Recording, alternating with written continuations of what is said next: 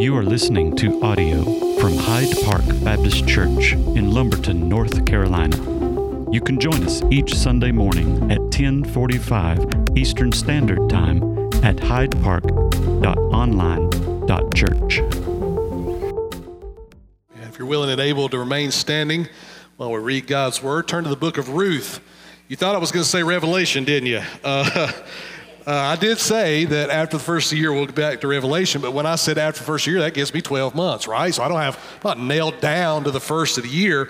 We will get back to that, though, I promise you. You need to know that chapters 10 through 16 of the book of Revelation, my goodness, they are a challenge, and I'm working through that now, but we will come back to the Revelation.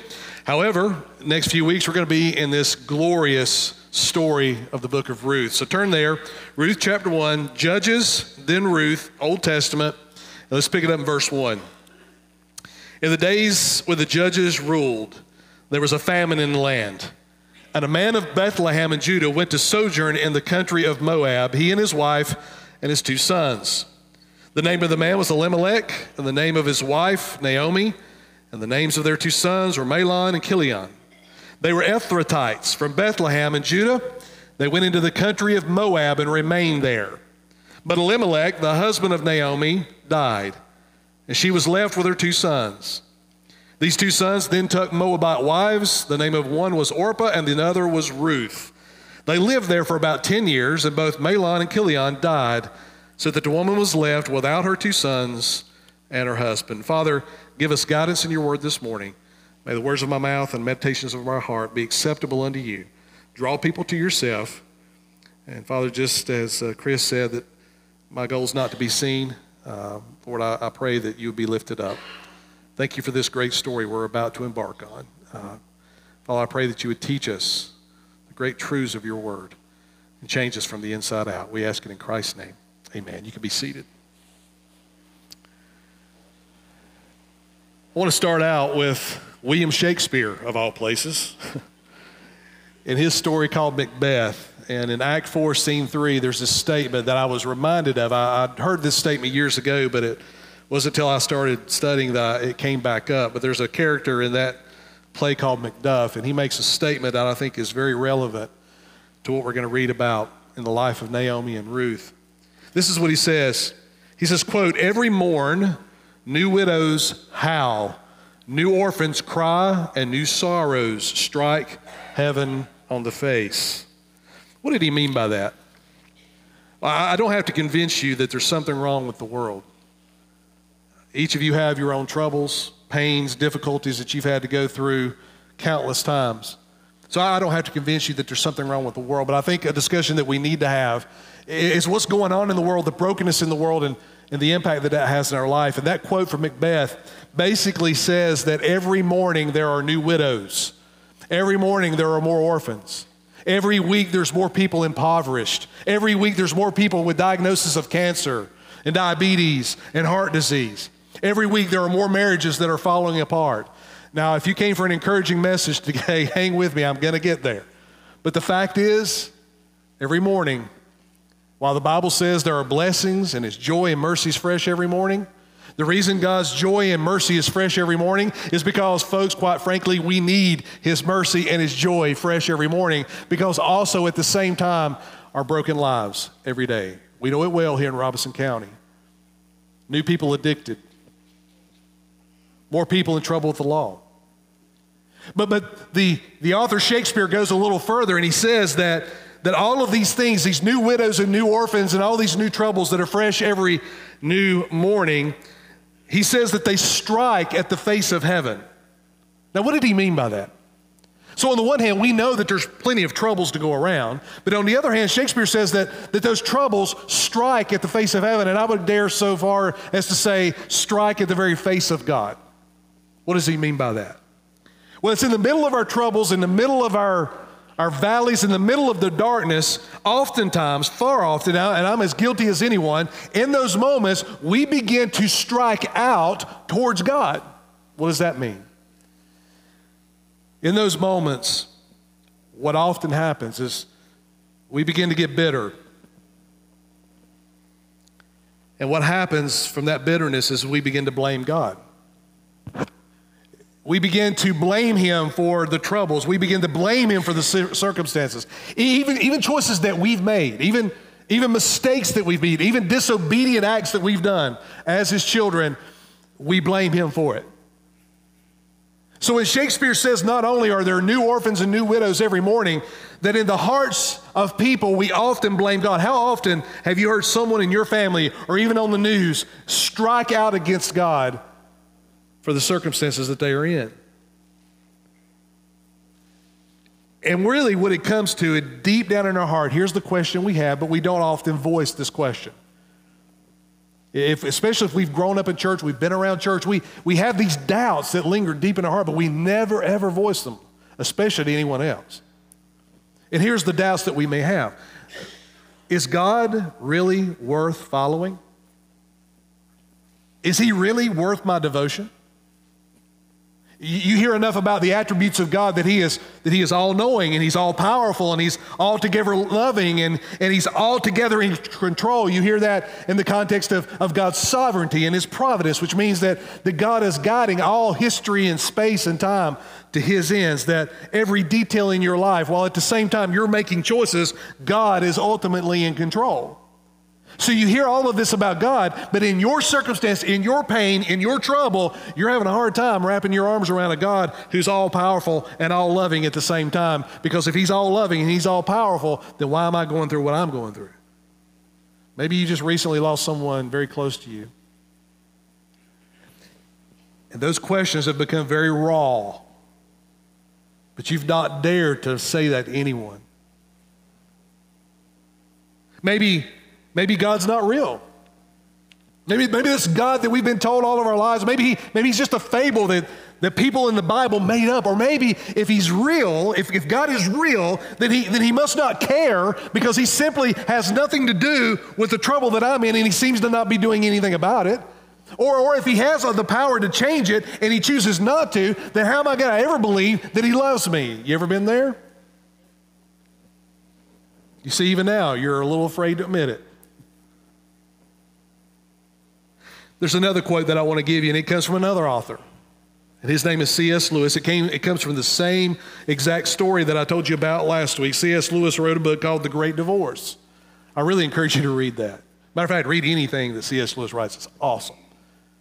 But in that book, there's a character there. His name's George MacDonald, and this is what he says. So this is exactly the opposite of what Shakespeare was saying through Macbeth. I want you to hear what C.S. Lewis says through The Great Divorce.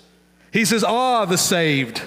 What happens to them is best described as the opposite of a mirage. What seemed when they entered it, in other words, when they entered their trouble or entered their despair, when they entered it, to the veil of misery turns out, when they look back, to have been a well. And where present experience saw only salt deserts, memory truthfully records that the pools were actually full of water. This is what C.S. Lewis is saying in that story.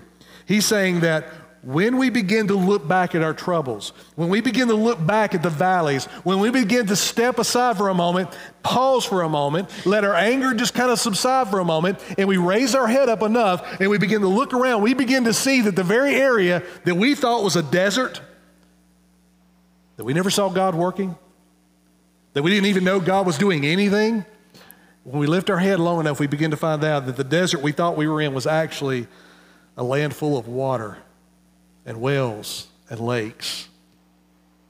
The book of Ruth is set in a very tumultuous time in the nation of Israel. The book right before it is the book of Judges, and right before that we have the story of Joshua. Joshua, that leader that takes up the reins of the nation of Israel to lead them into the promised land because Moses hands off to Joseph and then Moses dies. Joshua is leading the people. They cross over the Jordan and they begin to take the land.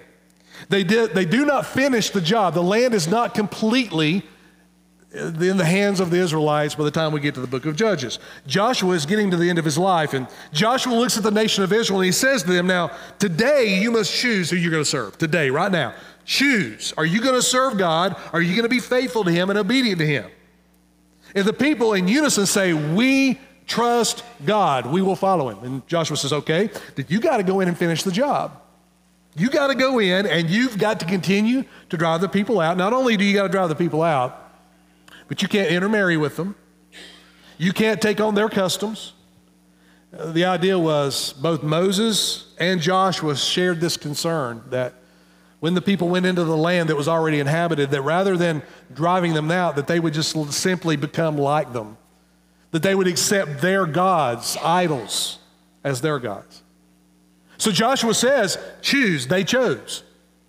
Joshua dies. The book of Judges opens, and you know what we find out?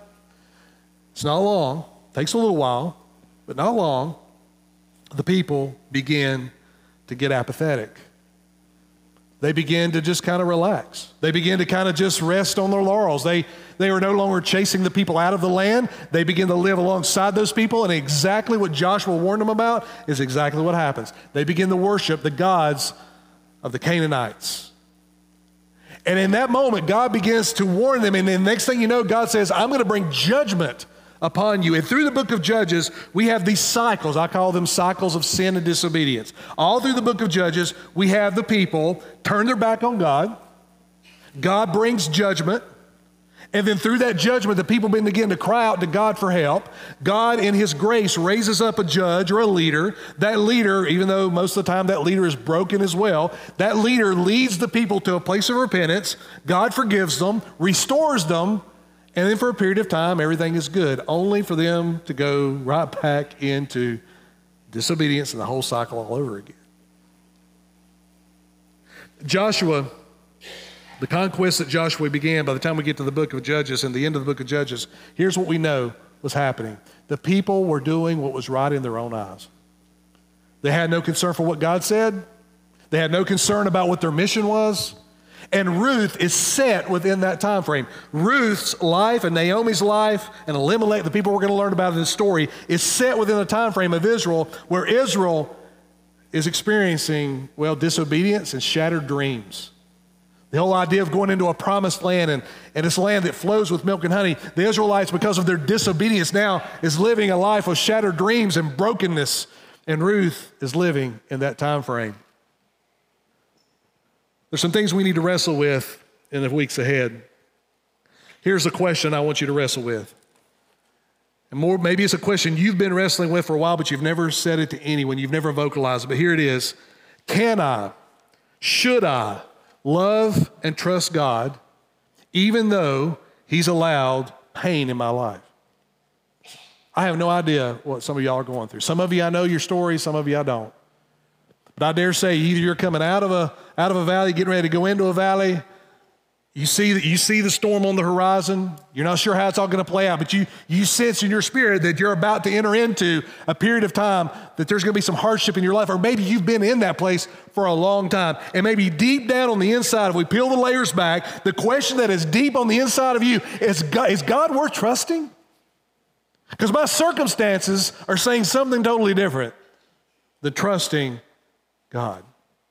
So let's look at the story of Ruth and Naomi and Elimelech and these two sons. Let's pick it up and let's take a look at the setting of this story. In the days when the judges ruled, so there we see the book of Ruth is within the story of the book of Judges. We don't know exactly where. And the judges ruled there, and there was a famine in the land. And we need to pause there for just a moment.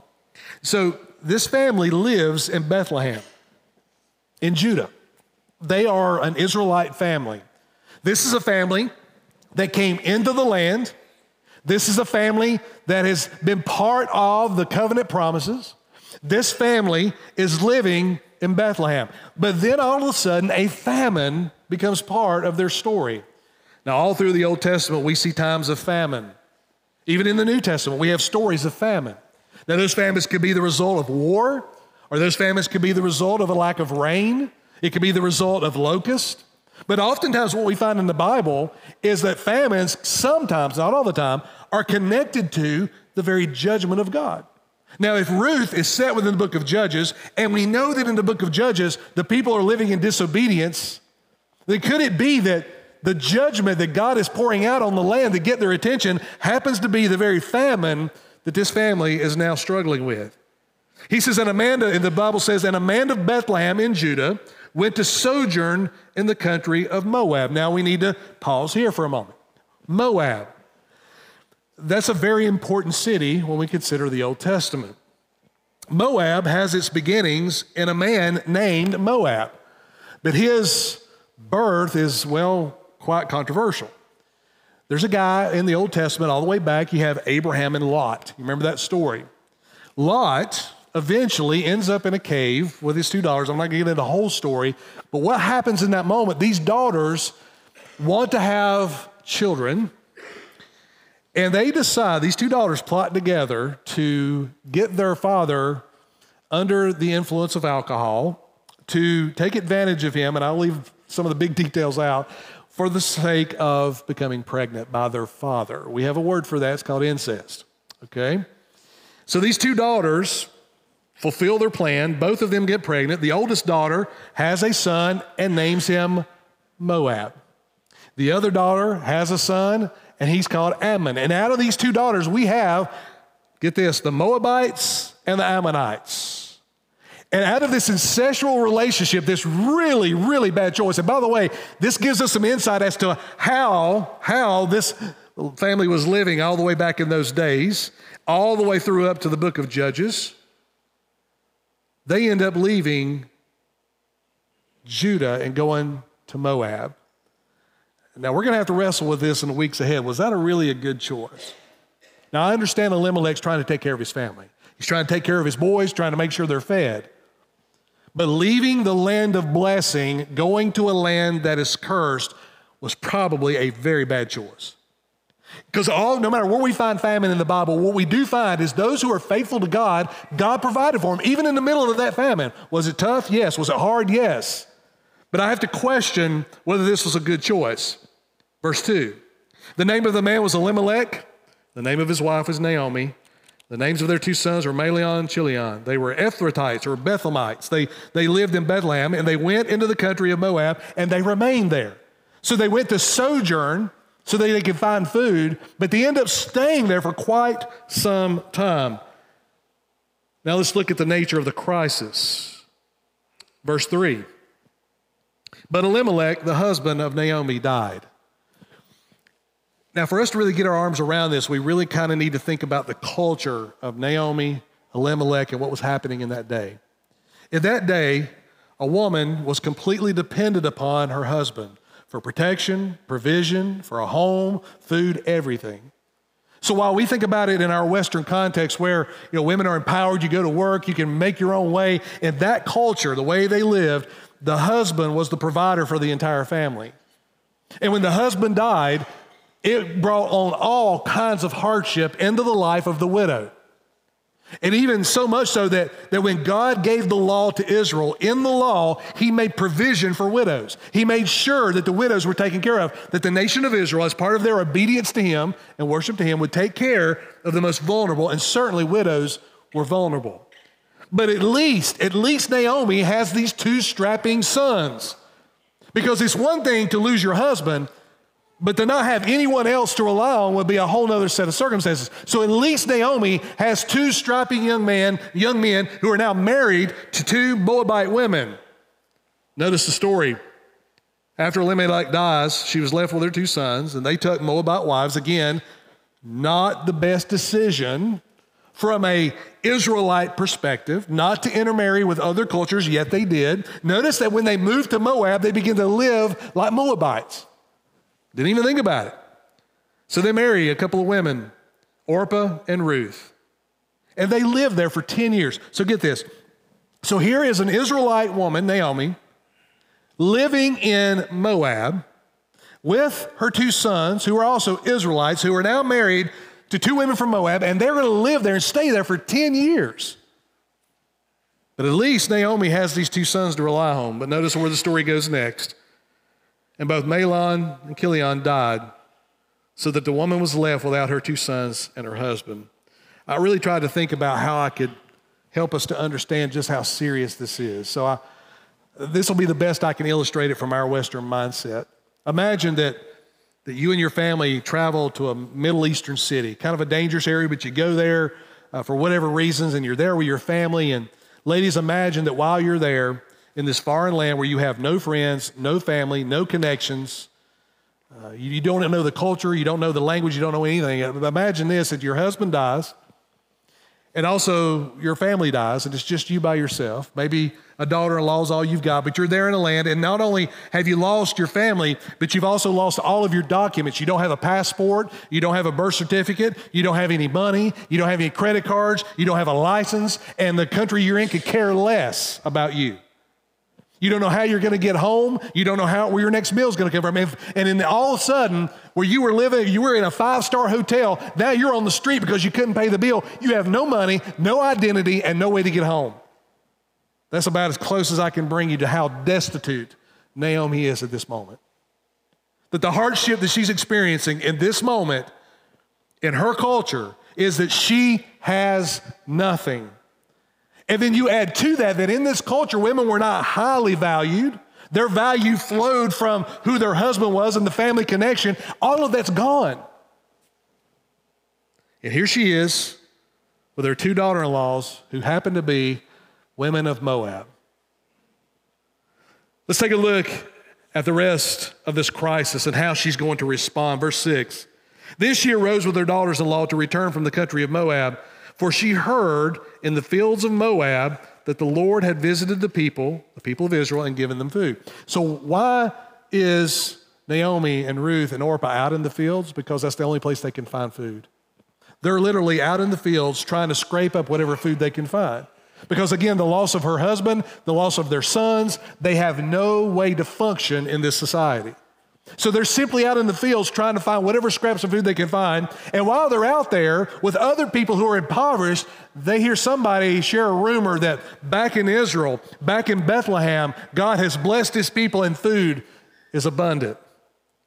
So she decides that she's going to return back to her homeland, because at least in her homeland, she's got some friends. At least there's food there. At least she can survive there. At least she knows some people there and knows the culture there. Verse 7, so she set out from the place where she was with her 2 daughters-in-law, and they went on the way to return to the land of Judah. But Naomi said to her 2 daughter-in-laws, go, return each of you to your mother's house.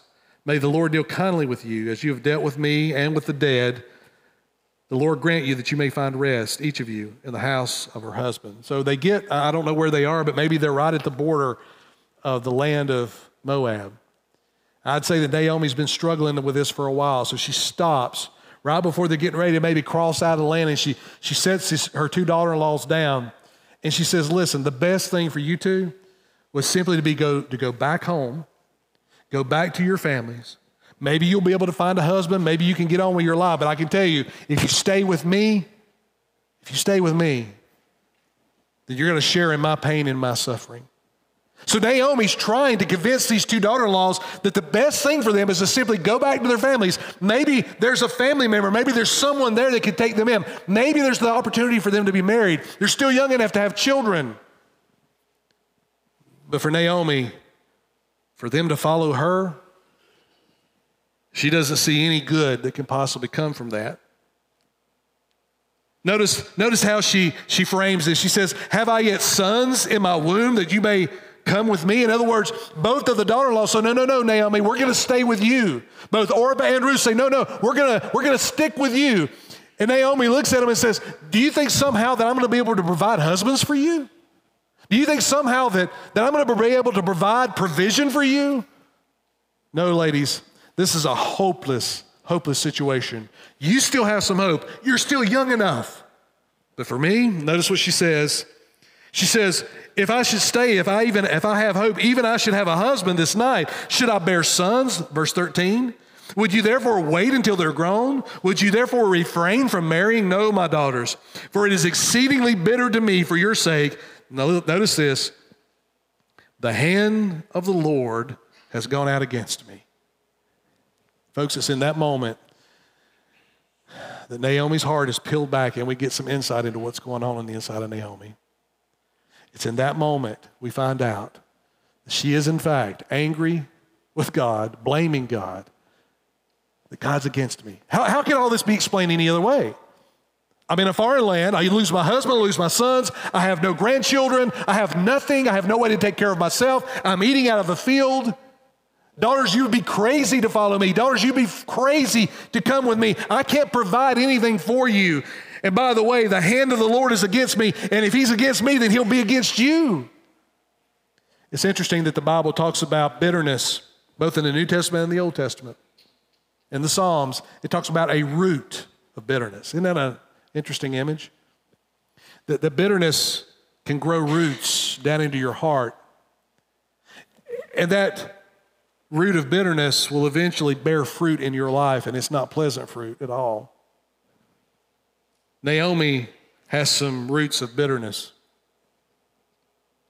She says that the hand of the Lord is against her. And when I read all of this, in verses 6 through 18, we have a lot of verses dedicated to this interaction between Naomi and these two daughter-in-laws. And other times when I've read through the book of Ruth, I've often wondered, why is it that God made sure to dedicate this much space of the first chapter to this conversation between Naomi and her two daughter-in-laws? Because in essence, what you have here is the two daughter-in-laws, initially, both of them want to follow along with Naomi. Eventually, Orpah kisses her mother-in-law and heads back down the road to Moab.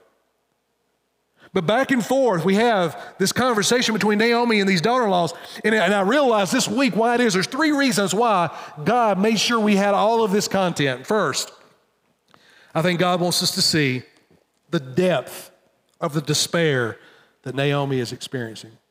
I think in this chapter, in these verses, God pulls back the veil of what's going on in Naomi's heart, and he wants all of us to see how broken this woman is.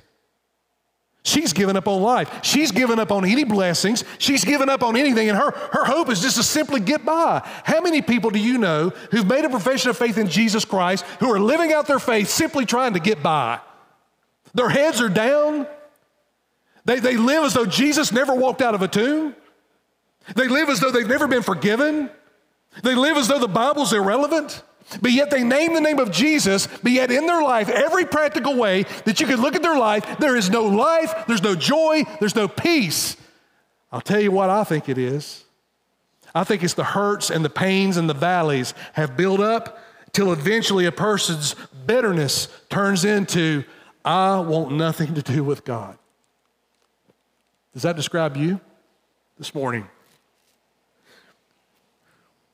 I think there's another reason why God gave us all of this interaction. The second reason is to set the stage for us to understand how God is going to end up blessing Naomi in the end. I don't want to give the whole story away, but this story is going to have a great ending. But before we get there, God's already given us insight into how he's going to do it. Right here, Naomi says to these daughter-in-laws, I can't provide a husband for you. You'd be better off to go back to your homeland and find a husband. In Naomi's mind, the only way that blessing is going to come is through a husband. Of course, in Israelite law, there's this idea of a kinsman redeemer. We'll get into that in the weeks ahead. But the idea is that when a husband would die, that the next family member could step in and become the husband. And we'll talk more in length about what that means and how important that was in this culture. But for now, God gives us all of this detail in this interaction between these characters simply to show us that there is hope on the horizon. But I think also I want you to see that how Naomi, when we get hurt, when we get bitter, when we get angry at God, I want you to notice how we put the blinders on. How we can't see God working at all. When we've decided that God is against us, not only do we fail to see that God is at work, but we also tend to exaggerate the very problems and the very valleys that we're in. Isn't that odd? That when we're in a valley, we tend to exaggerate the valley we're in because we don't see God at work and we're angry with him. That's exactly what Naomi's going to do. And we're going to see that in just a moment. The third reason I think that we have all of this is to contrast how Ruth is going to respond. Now, here's a lady who did not grow up in a Jewish culture. She does not know the law of God. She does not know the stories. Maybe she's heard a little bit of how the Israelites were brought out of Egyptian bondage. Maybe she'd heard that story at some point, but to her it was just a fable.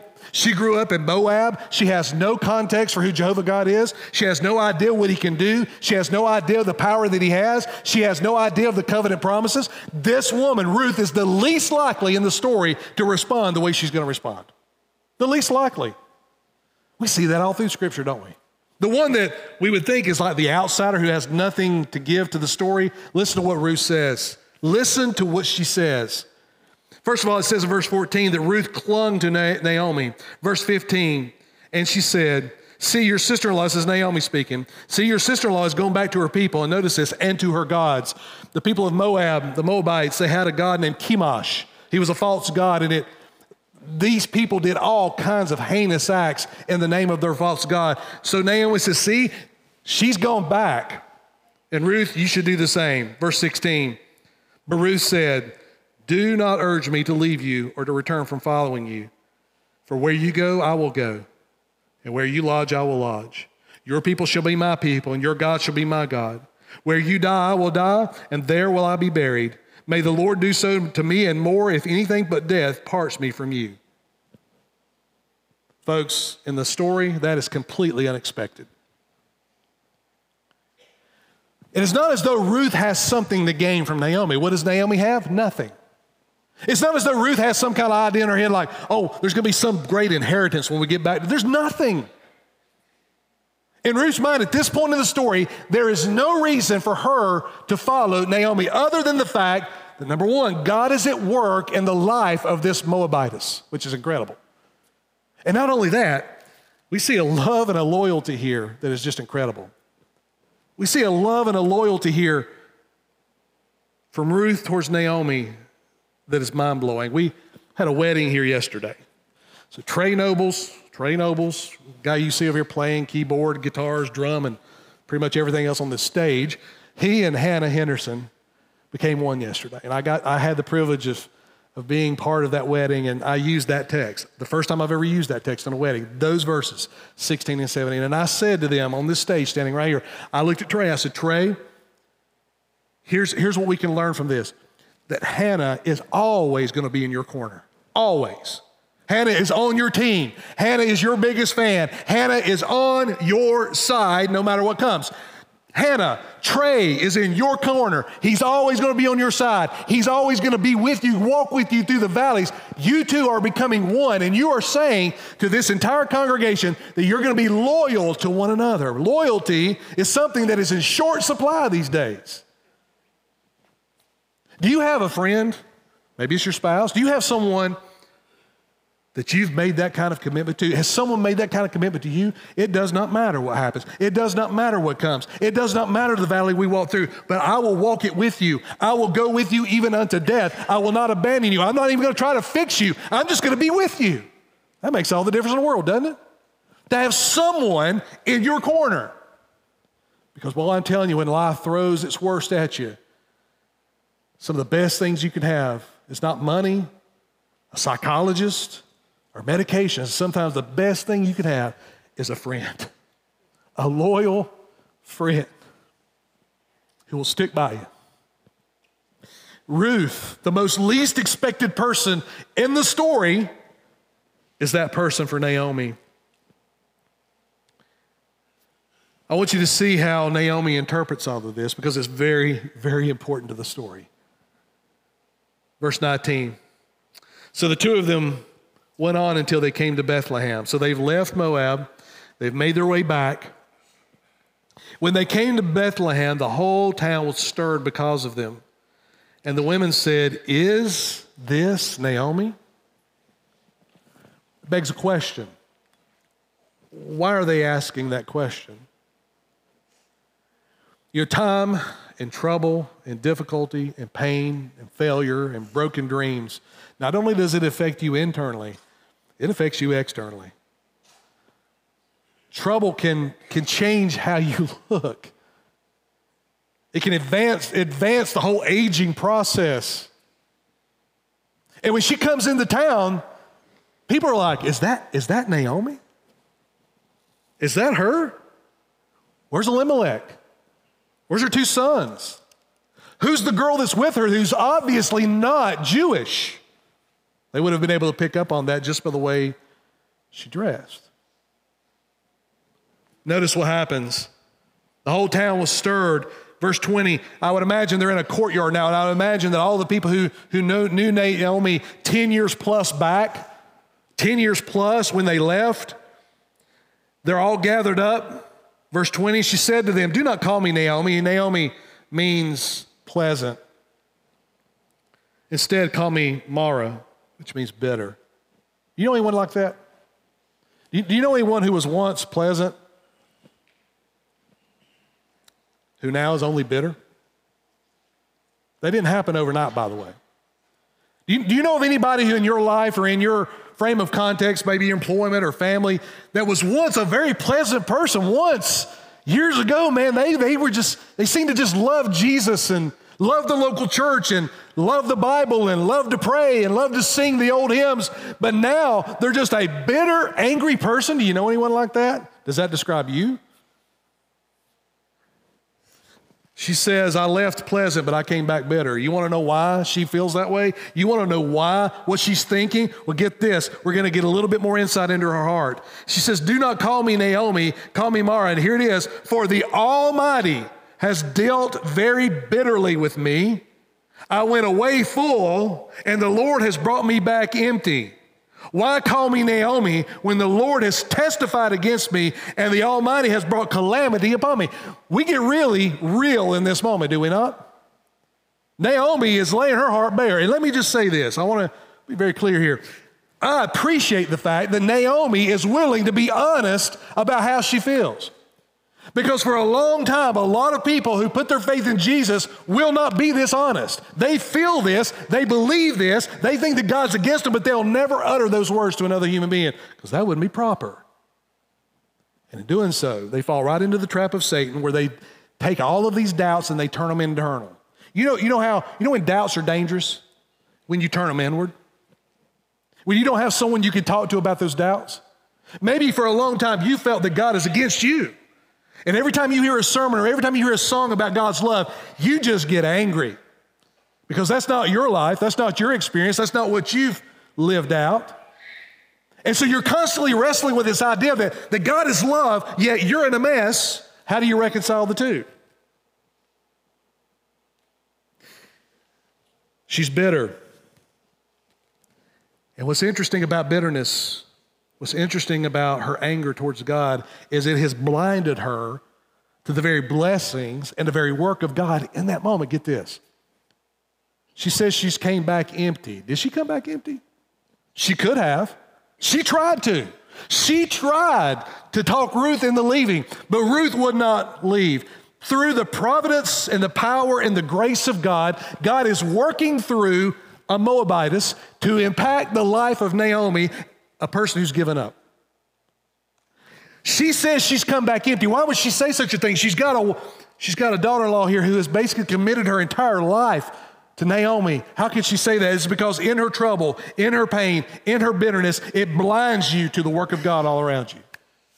You want to know if you're bitter or not?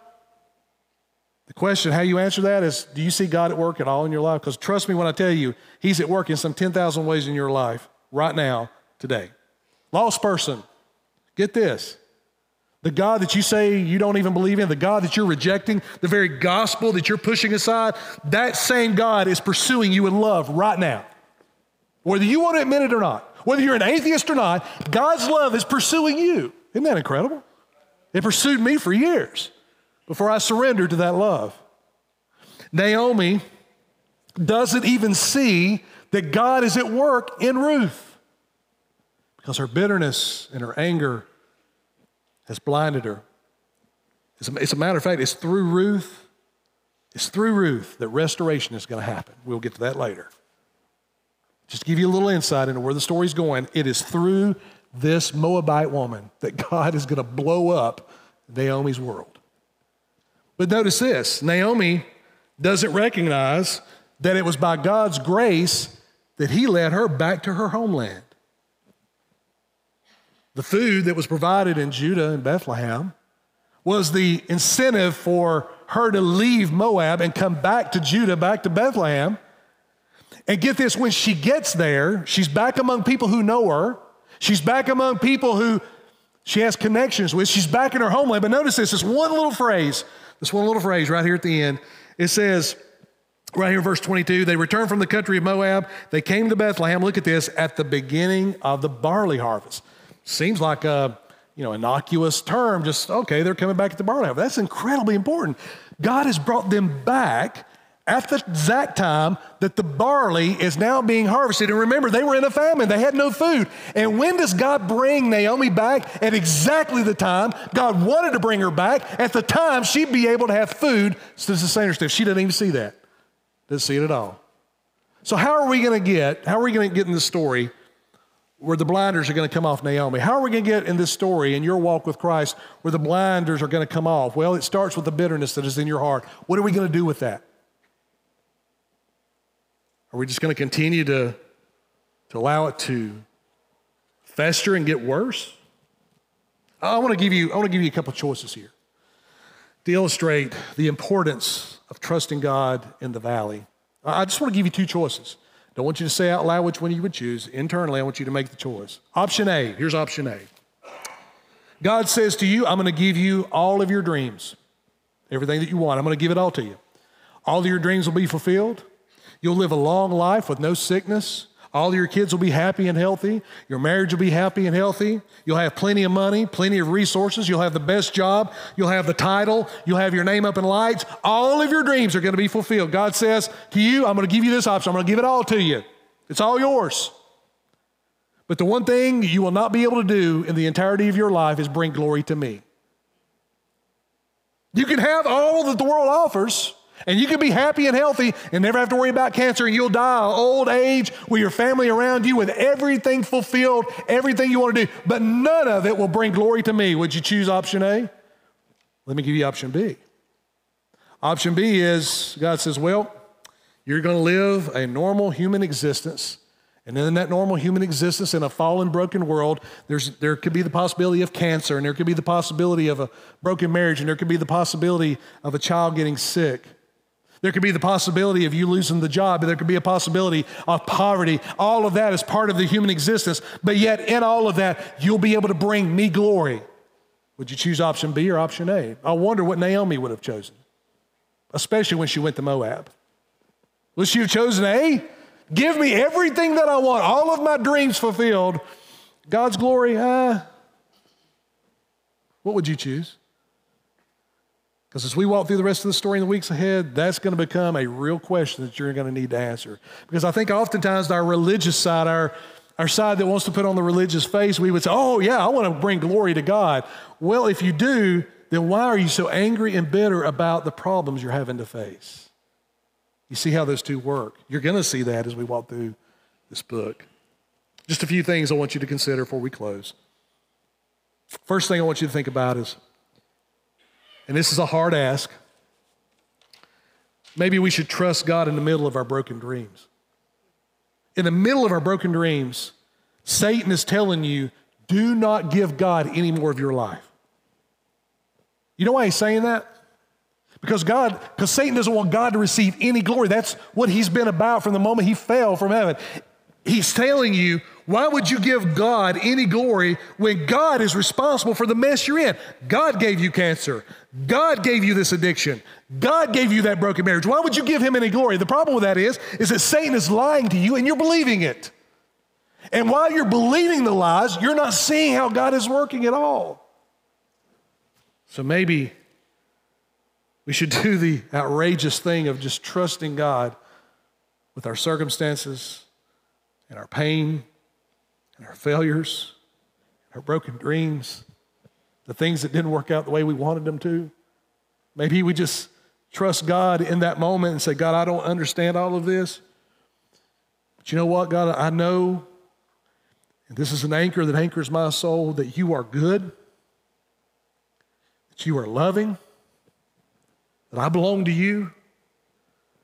And even though I can't make sense of all this, I'm going to trust you in the middle of it. That's the exact thing Satan does not want you to do. You know what that is in that moment? That's worship and adoration for your Father. Trusting your Father is worshiping your Father, trusting him enough to know that he's in control, and all this is going to work out for our good and his glory. Secondly, you need to accept the fact that God's blessings often flow through other people. You see what happens in our bitterness and our anger, we isolate, right? We isolate from everyone else, either intentionally Or everybody else just kind of stays away from us because you're a bitter, angry person and nobody wants to be around you. But nonetheless, the results are the same. We become alone. And the worst thing for you to do is in your bitterness, isolate yourself, because it's through other people that God's going to have just the right word at just the right moment, just the right gift at just the right moment, just the right presence in the moment of the mess you're in to simply not be like Job's friends. You remember the story of Job? Job's friends came in and they said, we're going to fix you, Job. Did they fix him? No, they made it 10 times worse. Sometimes the best thing we can do as a friend is simply sit in the mess with the person and not try to fix them. Amen? Some of you have never been tried to be fixed before. I mean, sometimes the best thing you can do as a friend is not try to fix them, just simply be with them. Amen? Amen. Often God works through other people to bring those blessings into your life. Third, let's start to look for God at work in the good and the bad. You know, it's easy when everything's going well to say, God's blessing me, right? God's blessing me with money and jobs and health. And, you know, we find it easy that in that moment that we bless God. But you know what's interesting about the human predicament is that even when God's blessing, we tend to take credit for it.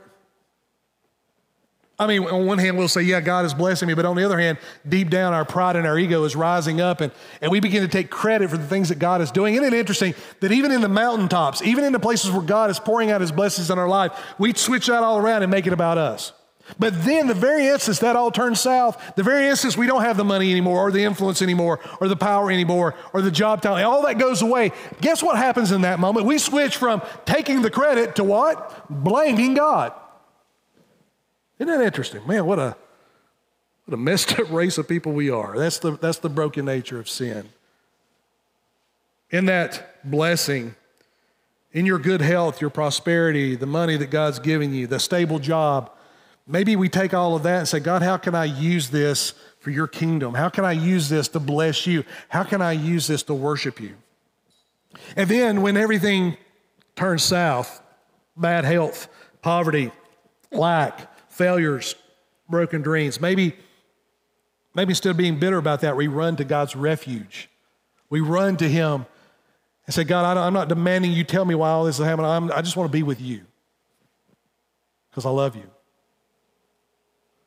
Finally, this is a rather simple thing, but maybe it's time for us to be a friend and seek a friend, just like Ruth. Are you that kind of friend? Do you have any friends like that? Do you have any friends that you can call up 2 a.m. and they'll show up? And they'll be there in the morning for you. They'll be there tomorrow for you. You have anybody like that? Now, I'm not talking about those 3,000 Facebook friends you've got. Because interestingly enough, somebody did a study. There's always somebody doing a study on something, right? Somebody somewhere did a study and said, how many of the people you have on Facebook as your friends are actually your friends? And they defined it by people who would show up in the middle of the night, show up to wherever you were, to actually be a help. And they come up with this. They said only about 4 out of 150 friends, only 4 out of 150 will come to your aid when you need it. I wonder if it's that high. I don't know. Just wondering about that. How many real friends do you have? Or better yet, how many people are you that kind of friend to? Now, of course, that starts, if you're married, that starts within that marriage relationship, right? It doesn't end there. Folks, as we walk through the book of Ruth, we're going to wrestle with this whole idea of God working in the brokenness. What we're going to see ahead in the weeks ahead as we walk through this book is God doing something miraculous and beautiful and amazing in spite of the pain and the brokenness of Naomi and her family. And if God did that thousands of years ago in this story, and we know that God hasn't changed, that God has something for you today through the life of Ruth and Naomi that can change your life. Father in heaven, you're far better to us than we deserve. And Lord, that's your grace at work in our life. And Father, we've been the recipients of your provision, your goodness, your love, your salvation. Father, you have provided for us hand over foot. But Father, I understand and I know what it's like to get in a place like where Naomi was. That in that moment we begin to listen to the voices in our head that begin to make us doubt about who you are, your very character. And Father, in that place, those roots of bitterness begin to grow deep.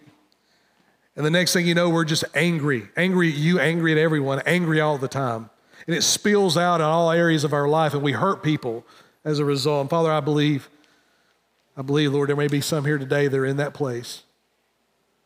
They haven't revealed it to anyone because they're embarrassed on one hand, but on the other hand, they want to put the mask on and play the part, when in fact their heart has become very cold and indifferent.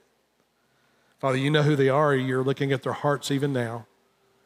And so, Father, I pray that in this moment they would respond with obedience to you. They would accept your grace and mercy, that they would be honest with you, just as Naomi was, that maybe right now in this moment what's needed most is that they would just cry out to you in all their honesty and just say, Lord, they're angry, they're upset. And Father, if they're blaming you, they would just simply be honest with you about that. It's only then that the healing can begin. More than anything else, Lord, it all begins at that moment we surrender to Christ, his salvation, the good news of the gospel. It's only through that we are restored. So maybe, Lord, that's the beginning point. Maybe that's the starting point this morning. So have your will and your way, Father. Draw people to yourself as only you can. We ask it in Christ's name. Amen. Let's stand together and let's worship.